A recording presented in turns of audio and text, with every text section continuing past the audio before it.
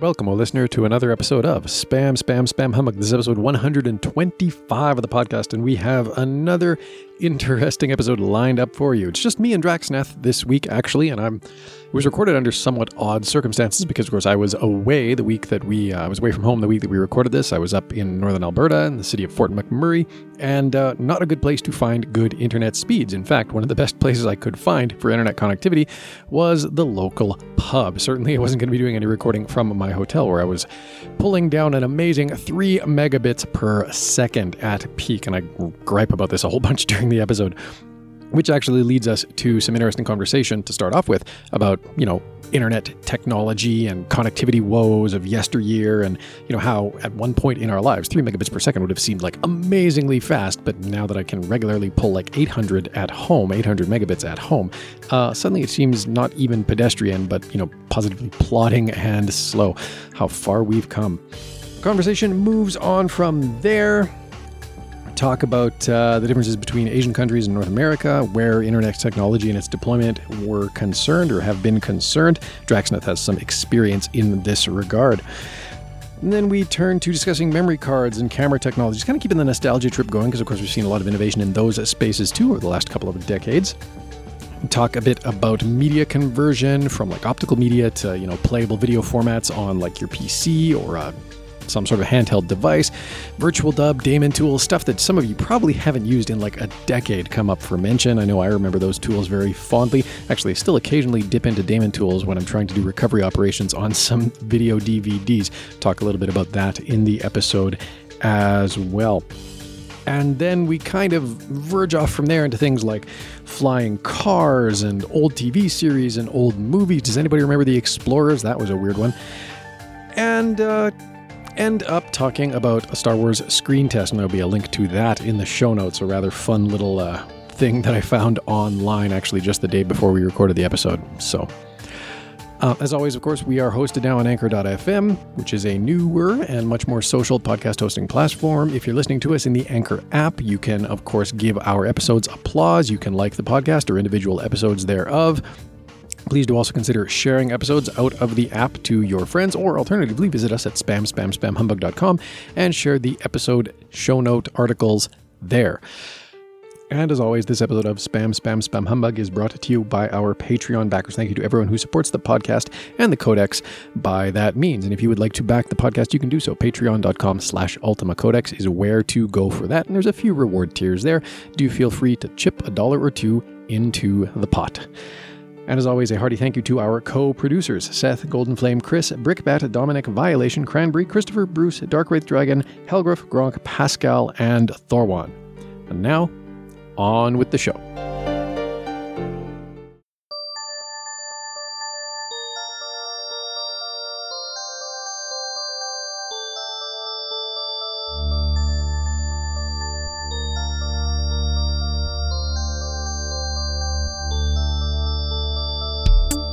I apologize for the background noise because, yes, the Wi-Fi at my hotel is a bit shit, and at best is giving me about 3 megabits, which is low. Yeah, there was a time, I have lived through a time when having a 3 megabit download would have cost you enterprise level dollars and would have been the cat's meow. It would have been the best thing you'd ever experienced. But when I can pull 800 to a gigabit at home on a good day, I'm sorry, it just doesn't happen. No, I'm good, thank you. My dinner just arrived. I remember back then when the domestical speed, consumer speeds were 128 kilobits, 256, 512, and I had a job where our internet connection was 32 megabits. Ooh, that's the lap of luxury. Yeah, and we were working with some Koreans, and the Koreans they were from several universities in Korea, and the link between each university was 10 gigabits. Wow, that must have been on fiber. And we were talking about it, and from what we saw, they invested in connectivity and internet and information technology in general more than all of Latin America together. I'd believe it. I mean, like a lot of the Pacific Rim, the Asian countries along the Pacific Rim seem to have gone that route, right? Like Korea, very, very high tech. Definitely a lot of investment in communications infrastructure. Japan is not all that different. I think Taiwan is pretty ahead of the curve too. Versus, anywhere in the Americas at that time, South America, even North America didn't. I mean, you're probably talking about the days when, I was rocking a 28.8. We're talking about 2005, 2006. Oh, okay. So a little bit later, I would have been on like a DSL connection, but still, like you're talking a couple megabits at best, right? Yeah. Maybe 10 megabits by then. 10 gigabits would have been beyond any comprehension, let alone aspirational. It would have been beyond any understanding. Yeah. And one of the campuses had a link of 20, actually. 20 gigabits? Yeah. Wow, that's impressive even by today's standards. They were part of an association called PRAGMA, Pacific Rim Association for Grid Middleware Assembly. We were working with the computing grids. Awesome. Well, I guess Supercomputer Center and several others.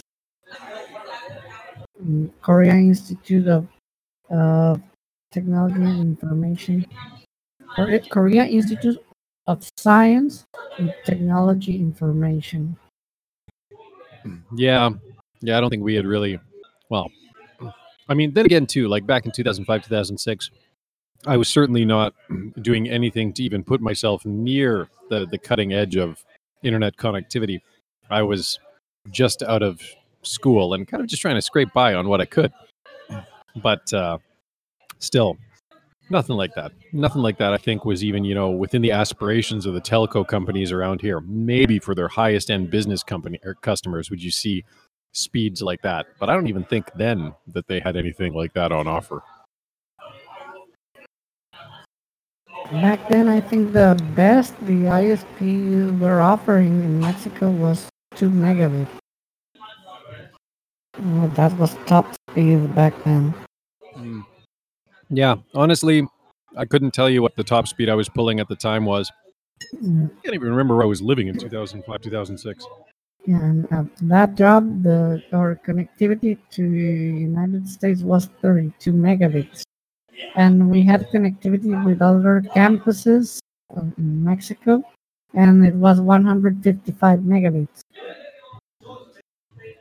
Which is not a bad speed for that day and age. It was pretty good. But still nothing to, nothing to compare with. Like it still floors me that my kids are growing up in a household where the idle internet speed is around 400 megabits and the peak is, like I say, in the 800 to gigabit range depending on conditions. They'll never know what it is to wait for content to load in a browser window.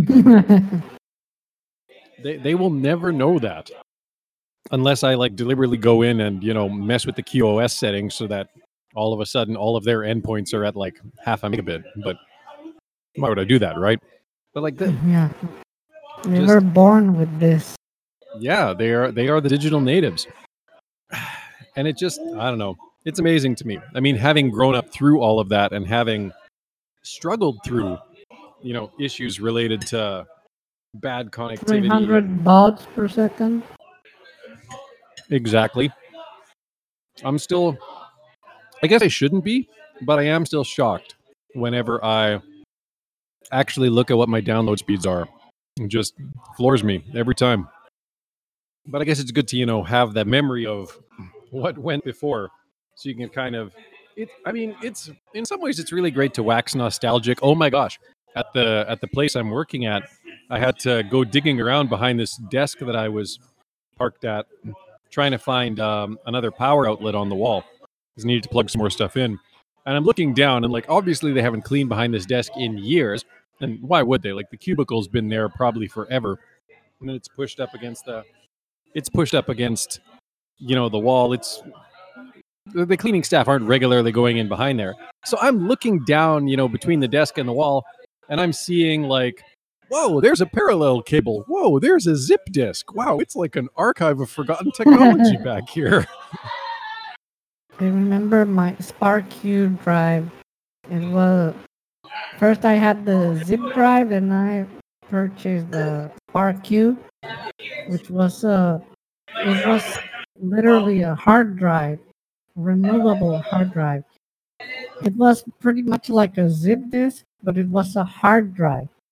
You had the drive, the drive, and you had the removable discs which you would insert into the drive for reading. They were made of metal. There were those the heads for reading them, and they sounded like a hard drive because it was a hard drive. Yeah, it was just had an odd. It's a hard drive with a really weird form factor. Reminds me of nothing so much as the PDP-11s that I spent one summer programming. And the hard drives, such as they were rather large platters with a diameter of a vinyl record and about an inch thick. And you had to like twist them into place and lock them. The SparkQ was a little larger than zip disk. It was pretty small. Yeah, I think I vaguely remember it. And I remember, too, like, there were a couple of different kinds of... Actually, one might not have been a zip... I don't know if they were both called zip disks. But, like, I remember there were zip disks, and they were about 100... Jazz! Thank you. That was the other one. Because zip disks were, like, around in the 100 megabyte range, and then the Jazz drives were double that, I think. The Jazz were 2 gigabytes, I think. Oh, okay, so even bigger. I can't even remember all this stuff. The SparkQ was 1 gigabyte, and then iOmega bought the company that made the SparkQ and discontinued the SparkQ. So the SparkQ disc, the price dropped, and I got a few of them for $10. Which is not bad for that much storage in that day and age. Yeah. It's nice to know that even back then that was the practice, How do you kill off a competitor? Well, just buy them and cancel their product lines. Hi, Fitbit. Yeah, the Jazz were very expensive, and I remember the SparkQ discs were 40 something, and then they dropped to $10. Yeah, the Jazz drives. I never had a Jazz drive. I did eventually pick up a zip drive, but the technology did not last, did not endure. But for a while there, it was pretty cool. And then the advent of the SD cards. Well, you're leaving out a whole history of like... Sorry, I shouldn't be chewing into the microphone. You're leaving out the whole history of, memory cards in general, where you're getting into stuff like... Because before there was SD, there was MMC, and there was Compact Flash. Compact Flash was ubiquitous for a while. SD was kind of the plucky young upstart. But, it very quickly supplanted... quickly might be the wrong word, but it did eventually supplant Compact Flash. A small part because of the form factor, right? Like Compact Flash... I still see Compact Flash a fair bit in industrial settings because a lot of devices will still use it to store configuration data. And to be fair, Compact Flash is actually really resilient. If you need some kind of hardened, non-volatile storage, Compact Flash is not a bad way to go. But yeah, for consumer applications, SD and its smaller size and the fact that it thus enabled much smaller form factors it's the king now. I have a memory card reader with all of those supported. Yeah, and then they had probably some of the other ones too, like MMC or whatever the heck Sony was doing at the time. Sony had their own spec for the longest time. MMC, and there's another one, and then the SD and the micro SD Has four I think there different was like ports. XE maybe or some things. Because like Not Fuji was sure. using. I was selling cameras at the time, so like I remember like the Fujis used one kind of memory card, and then the Sonys had their own thing. Canon largely had standardized on compact flash, and then SD kind of moved in and supplanted it. There were cameras with CD writing also. I had a video camera that actually used miniature DVDs. Mm-hmm. I've seen those. They were all well and good until they didn't properly finalize a video. To this day, I've still not fully recovered my wedding video. Uh-oh. I mean, I've got most of it, but the audio and the video continuously get out of alignment. I have to it's a pain in the butt. The tracks just are completely out of sync with each other. So I got to actually spend some time chopping them both up and aligning them. But, even then I didn't have the time. And who has the time now? I remember back then on the Congress, Richard Stallman gave a conference, and they used a camera that used CDs for recording. And at some point, the CD got corrupted, so they were unable to get the video from the CD. And I told them I was going to recover it, and I did. I recovered the video. Richard Stallman's talk. I had to use Nicely done. video editing tools. I extracted the whole video from the container file it was on, and repaired the video. Did you ever use Damon tools? I have used Diamond tools, but back then I think I used Virtual Dub. Oh, Virtual Dub. I loved Virtual Dub. Yeah, I used to use Virtual Dub very good. all the time. They had to reconvert the video to another format, video and the audio streams. Yeah, Virtual Dub was the king for a while of converting like DVD video to anything else usable. MPEG 2 to whatever you needed. I mean, nowadays Handbrake is kind of the king of that, but before Handbrake, there was Virtual Dub, and man, that was great software. I love Virtual Dub. Yeah, I used it a lot back then. Yeah, for sure. I remember that very fondly. I wonder if it's still being maintained. I imagine not, but I remember I had some DVDs for instructionals and other stuff, and I converted them all to a format and resolution appropriate for my phone. Nice.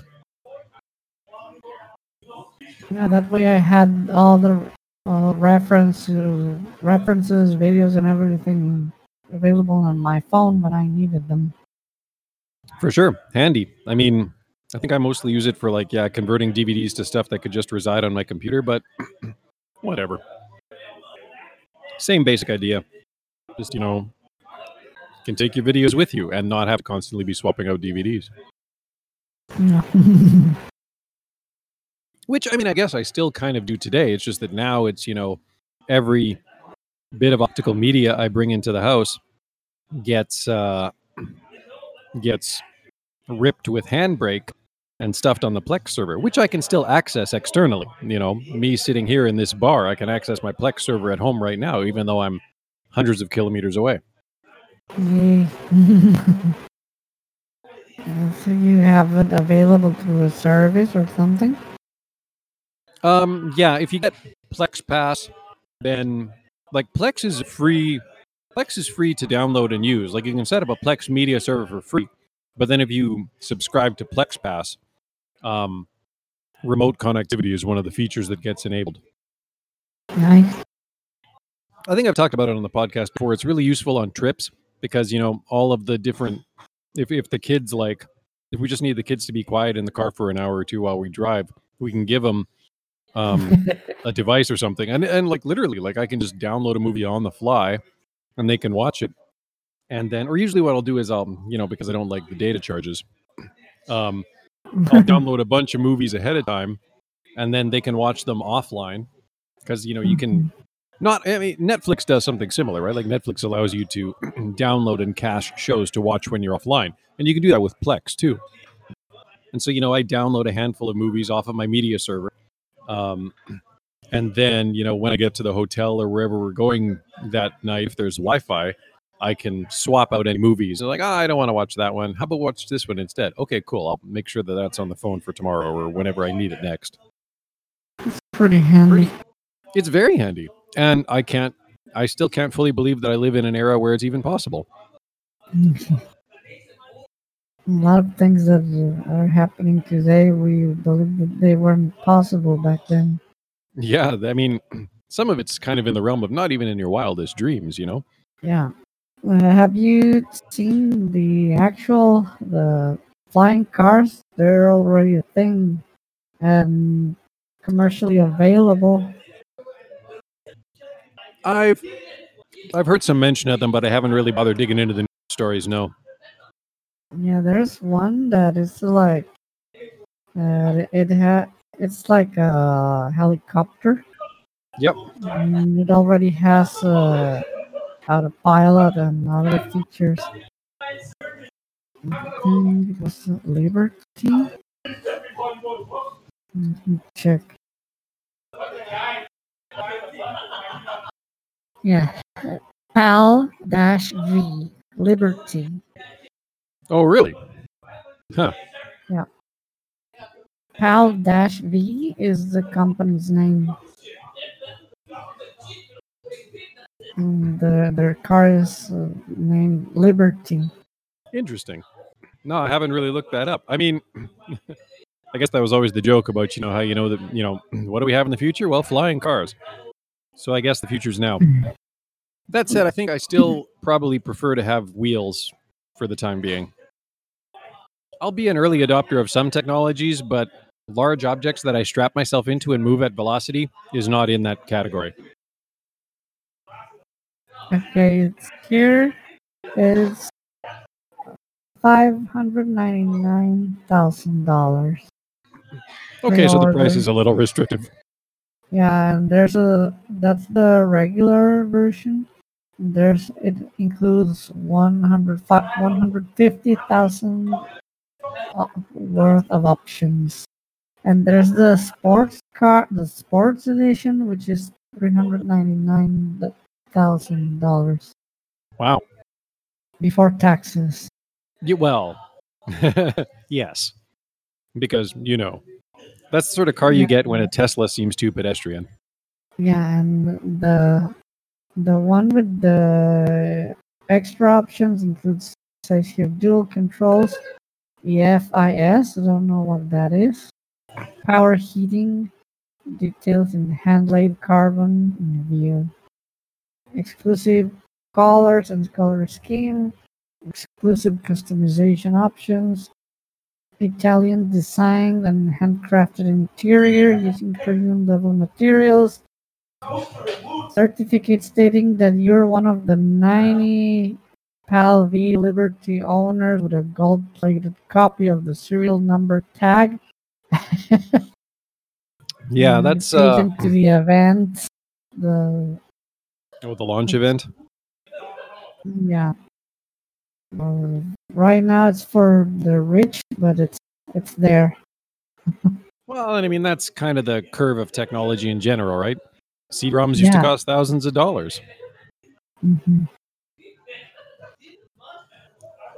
And to be fair, as you see that uptake in adoption, then yes, you're bringing in more revenue, but that enables you to open up your production pipelines, and so like I get it, I get how it works, but still, I'm not at the point yet where I'm confident that I could strap myself into a large or into a vehicle of any size, really, that moved without benefit of wheels, or at least was capable of moving without benefit of wheels, and survive. This one you can drive and you can, but the helix is retractable. It, and you move some levers and stuff, and then the helix comes out and it's ready for flying. It all sounds very James Bondy. Yeah. Of course, if I have to have any... there was a movie series about some guy with a very large truck, which was actually well, it was a sort of hybrid. It was a large truck, and then the truck container opened, and the car was actually a helicopter. Road Warriors, or what was it? It's not ringing any bells. No, I'm thinking now of the James Bond car. The James Bond car that I always wanted was the one from For Your Eyes Only, which it was not a flying car. It was an underwater car. The Highwayman. Wasn't that a Hugh Grant movie? Highwayman. No, not that. Oh no, I'm thinking of Lady and the Highwayman, where Hugh Grant marries his cousin. Not like his actual cousin, but that's the plot. Mm-hmm. Okay, let me show you. That's the one. Let's see here. Whoa, that is a very large... Well, I guess you've just found the... Do you have a larger version of that? Because that is totally like cover art worthy. Yeah, actually the one from the TV show was completely black. That one... Well, as you do. Did a paint job on it or something.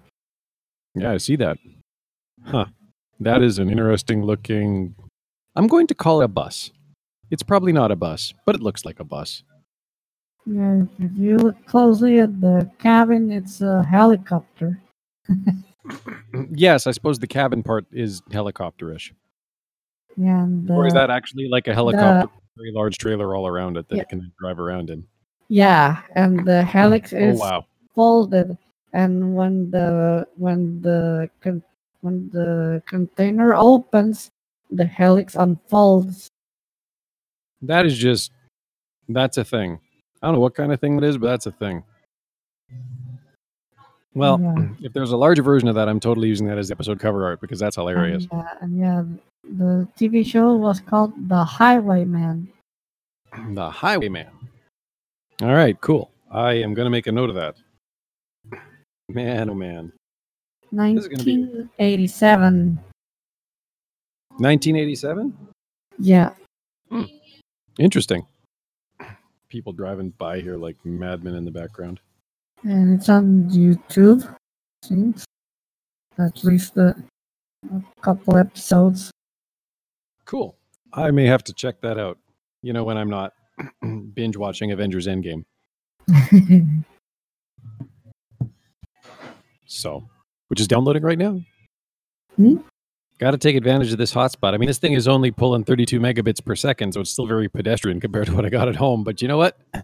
When I'm a few hundred kilometers from home and I don't have any other choice, I'll go with what I got. I will take it. Yeah. It's faster than 3 megabits.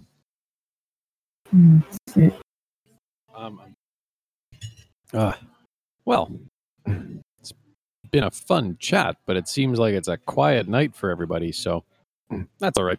Yeah. Yeah, just watch the trailer, the promo trailer. For which? It really feels very 80-ish. Oh, for the Highwayman. Okay, I'm totally gonna have to look that up now. I mean, I like a bit of 80s nostalgia now and again, but there's the 80s and then there's 80s, you know. There's there's good 80s there's the bad acting 80s. yeah. There's a couple of different kinds of 80s. Exaggerated. Yep. But that's kind of like everything 80s, right? Like there's there's 80s music and then there's 80s music. There's 80s movies and then there's 80s movies. But I mean, like, it's funny. Like, I'm trying to think, and for all I know, this may not. But so we took our kids to the Vermilion Fair. It's my wife's hometown, and they have their county fair every year.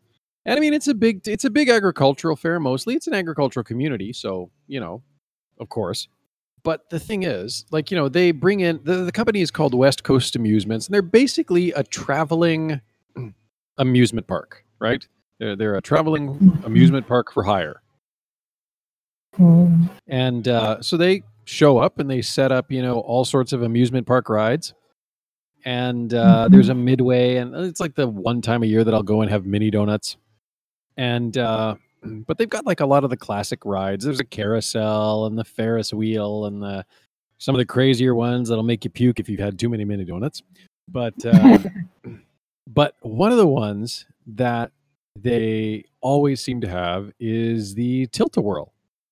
And I can never, for the life of me, look at the Tilt-A-Whirl without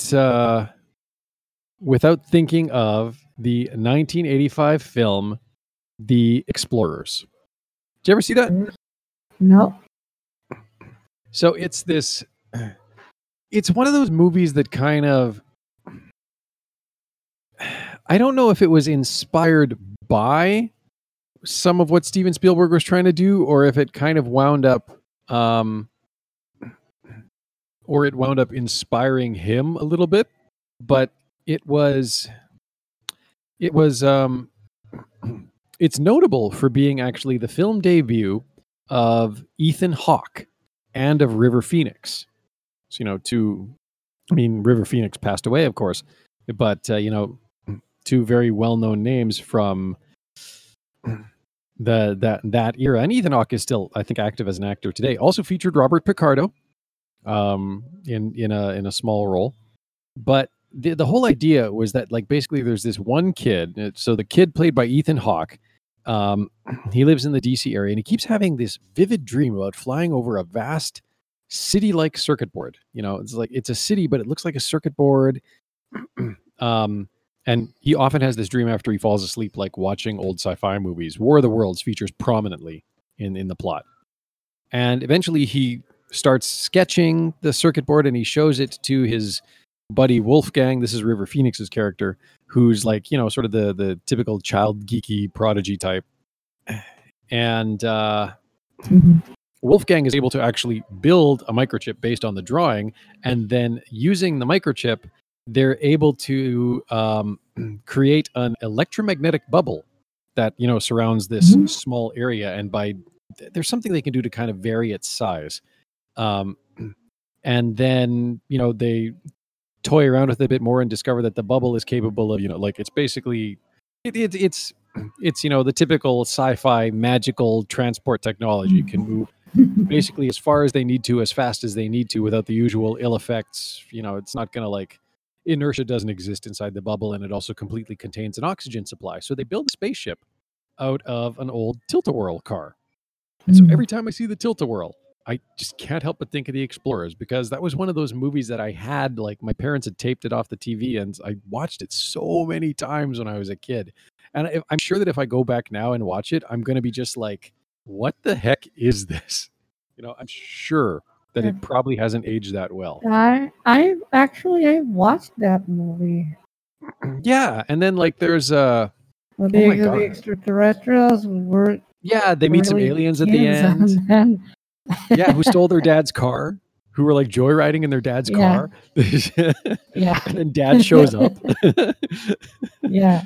With the fists on his head, arms on the head. Yeah. Oh my gosh. Yes. It's just like, it was so painfully 80s. If I go back and actually think about it now, it's just so painfully 80s. But at the same time, it's like, yeah, I don't know. But like, I'm just trying to think here. Like, okay, so it had Ethan Hawke, River Phoenix, James Cromwell was in it, actually, Robert Picardo, Amanda Peterson. Why do I know that name? What else has she been in? Doogie Howser, maybe that's where I know her from. I don't know. Anyways, just this it's just a quirky movie. And there's sort of this, it's interesting reading Classical about it on Goonies. Yeah, sort of. Yeah, it's kind of the same. I mean, a lot of these 80s movies kind of follow a similar trajectory, right? There's a group of boys or a group of kids, more broadly speaking. And there's, a couple of crushes that maybe get developed across the course of the movie, but they go off and do something and it's some sort of wacky adventure that maybe is kind of dangerous, maybe isn't. We're not really sure whether it's aliens or, the Goonies and Cave and oh my gosh. But yeah, it's very, like, if my memory of it is that it's a very Spielbergian movie, but I'm sure that if I went back and watched it, I wouldn't think of it as such. Still, I mean, it was fairly typical for the sci-fi 80s movies of its day, which is to say that, it's ILM did the effects, and it had fairly significant makeup effects. Joe Dante was the director. What else did he do? I know that name. Let's see, what else has he directed? Small Soldiers, the second Gremlins movie. He's done some stuff on TV too. Oh, he worked on CSI New York. I liked CSI New York. That was good. Of all the CSI shows, that was probably my favorite. But yeah, that's there's your 80s nostalgia right there. Is The Explorers. July 12th, 1985 was the release date. And that's right. They spoke with old movies quotes. That was like their whole thing. It's like they'd basically just been watching Earth and like just learning about Earth through movies and TV signals. And that was kind of a thing like back then, right? It was like, TV signals getting beamed out to space and whatnot. And what were the aliens thinking about us based on that? And it's like literally everything the aliens said to the kids was based on movies. It's just, yeah. Even Battlestar Galactica, the original series, not quite ended, but one of the last episodes, one of the better episodes in that whole series, featured them picking up a broadcast of the moon landing, I think. That was kind of more the 70s, but still, like the sci-fi at that time, that was a persistent idea. Oh, just reading the Wikipedia entry. Explorers was a box office flop upon release. It's since attracted a bit of a cult following. But then again, when you release 9 days after Back to the Future, you've got a really hard box office fight ahead of you. Yeah. That's right. Oh. Yeah, and it reminded me 1978 Attack of the Killer Tomatoes. Oh my gosh. 1988 Return of the Killer Tomatoes. I wonder if the release dates were like exactly the same. Return is April 22nd, 1988. And don't have the release date for Attack. October 20th. Oh, pity. It would have been cool if they could have gotten the release date to the day. But then 10 years is kind of an odd cycle. And Return of the Killer Tomatoes is about half of the movie is full of commercials. Well, that's one way to do filler. Yeah, it was shamelessly filled with commercials, and when they start doing it, they comment that they ran out of budget and they had to do it to finish the movie. Hey, you got to fill up the runtime somehow. Oh my gosh!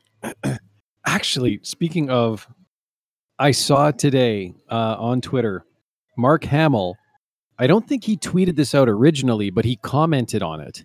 And it's a video of an extended version of it's from the screen test for the original Star Wars. And it's basically Hamill and Harrison Ford dialoguing through like an extended version of the dialogue surrounding, like, they've just found out Alderaan's been destroyed, but they know they need to get the plans to the rebels. It's just like this extended scene, and it's like it's very like it's from the screen test. So like obviously this is based, it's everything that's happening in the scene is based on a very early iteration of the Star Wars plot. And of course, in Star Wars, after they find out Alderaan's destroyed, they're almost immediately captured by the Death Star. And there's no indication that that's what would have happened in the scene as they're screen testing it. But I mean, obviously, the story evolves over time. But still, it's just interesting to watch them dialoguing back and forth, especially Hamill. Actually, they're both interesting to watch because, like, Hamill, you can see, like, he seems nervous. He seems a little bit uncomfortable, and he seems to have like absolutely no clue what the heck he's even talking about.